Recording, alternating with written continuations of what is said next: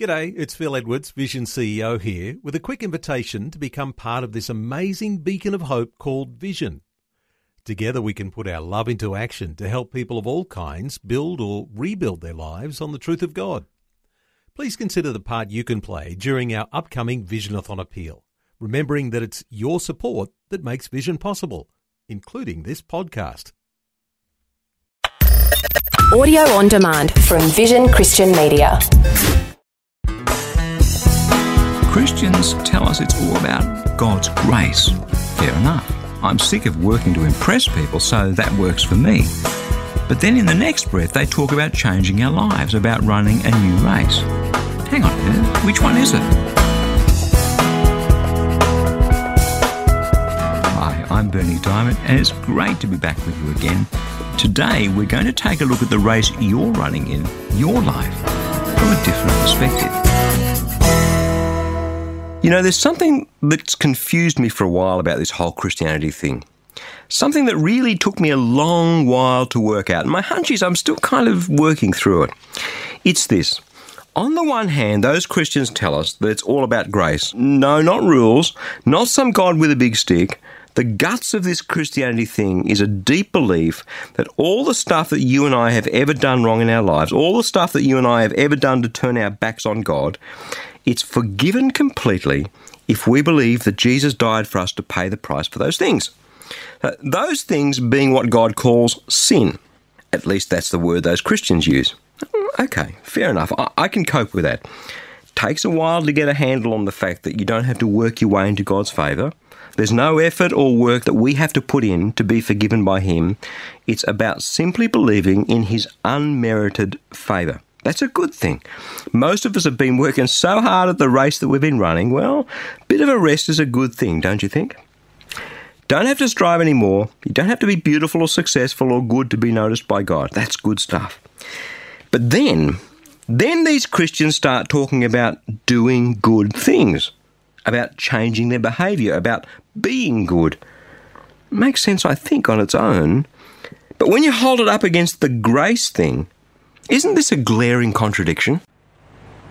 So many people call themselves Christians, yet they seem to be working so hard, even harder at this grace race that they're in, than, well, the rest of the world is at its own race. God forgives by grace, and we believe and we're forgiven and we have a new life. Goodo. Well, why isn't that the end of the story? And if it isn't, do I really want it? I guess that's what we're just doing today, is to try and figure out what it really means to put our faith in God. What does it mean? Does it make sense? Does it work? Paul the Apostle puts this whole grace thing, well, he puts it this way in a letter to his friends, the Ephesians. These days, it's one of the books in the New Testament. Ephesians chapter 2, verse 8 says, "For by grace you have been saved through faith. And this is not of your own doing, it is the gift of God, not the result of works, so that no one may boast." This is the good news of Jesus Christ in a nutshell. This is the executive summary, if you like. And it's a mighty thing for us to get our minds around. See, most of my life, first 36 years, I spent running away from God.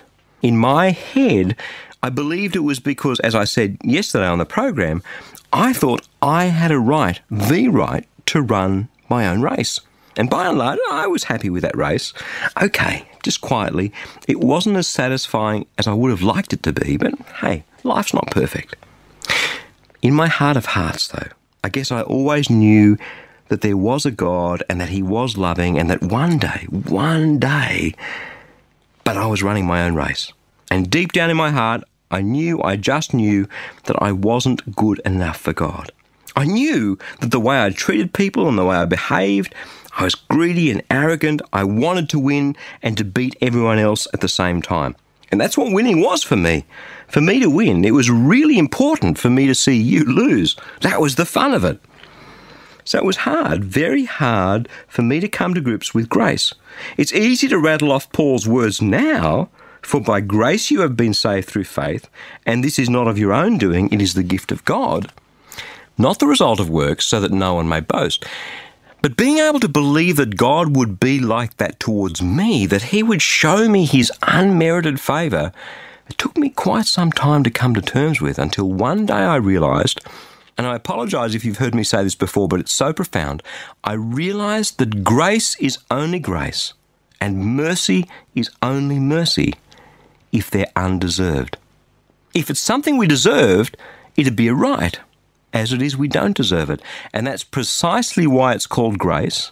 And that's precisely why Jesus paid the price for you and me on that cross. And that's precisely the reason why we can only have that relationship with God through faith in Jesus. Makes sense? Well, anyway, that's how it makes sense for me. So all my life, I'd been working to succeed and for people to recognise me and reward me.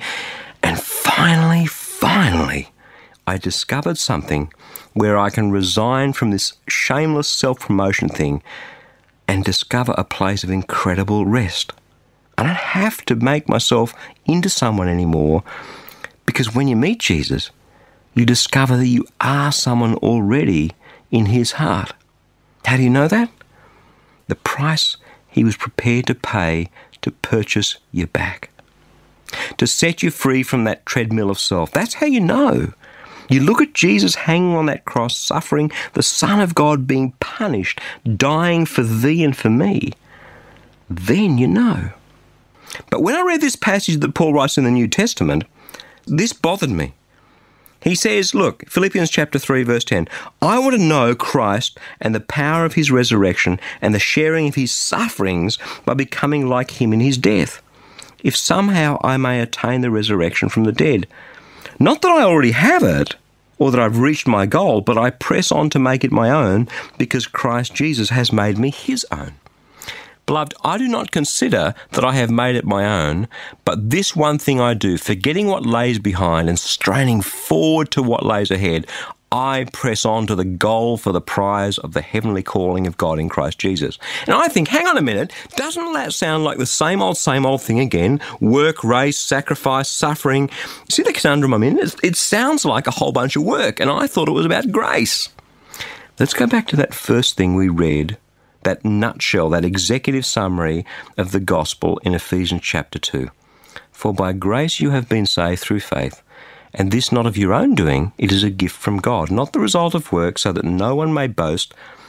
But now listen to the very next verse, verse 10. For we are what he has made us, created in Christ Jesus for good works, which God prepared beforehand to be our way of life. That's nice. Not only a relationship, but a purpose. Not only a faith, but a life. To be used by him, a new way of life, a way of life that works out the faith that we have in our hearts. I don't know about you, but I wouldn't be satisfied for too long being a spiritual couch potato. I want to do something with my faith. I want to tell people about Jesus. I want to love people. And to tell you the truth, doing those things over the last decade and a half or so, that's what's made my faith real. We are God's workmanship, unique, handcrafted by him for a purpose, for some good things to do, good works to walk into, which God intends to be our new way of life. The works are a consequence of the faith and the relationship. So not only do we have an eternal life, but we have something that works now, something that we can throw ourselves into with all that we are, a race to run that, well, it's not for us, it's for God. And yet, in doing that, it brings the deepest sense of satisfaction.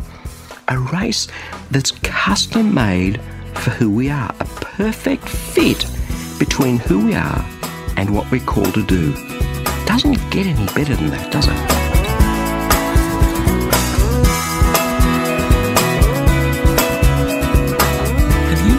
Just how many people seem to be spending so much of their time and energy talking about asserting their own rights? How prideful and selfish it's all become? What this world truly needs is a good dose of simple, old-fashioned humility. That's why I'd love to send you a free copy of our latest life application booklet, The Incredible Power of Your Humility in a Prideful World. And with the life application questions at the end of each chapter, you'll be able to chew things over to apply God's Word right into the realities of your life. Make no mistake, the Word of God is alive and active, so I'm praying that through this booklet, He'll help you pour the healing love of Jesus out into a world that seems intent on tearing itself apart. You can request your free copy right now. Just stop by at ChristianityWorks.com or give us a call toll-free on 1300 722 415 and we'll send your free booklet straight out to you in the post. Again, that's ChristianityWorks.com or 1300 722 415. Hey, thanks so much for joining me. I'm Bernie Diamond, and I'll catch you again same time tomorrow with a different perspective. Thanks for taking time to listen to this audio on demand from Vision Christian Media. To find out more about us, go to vision.org.au.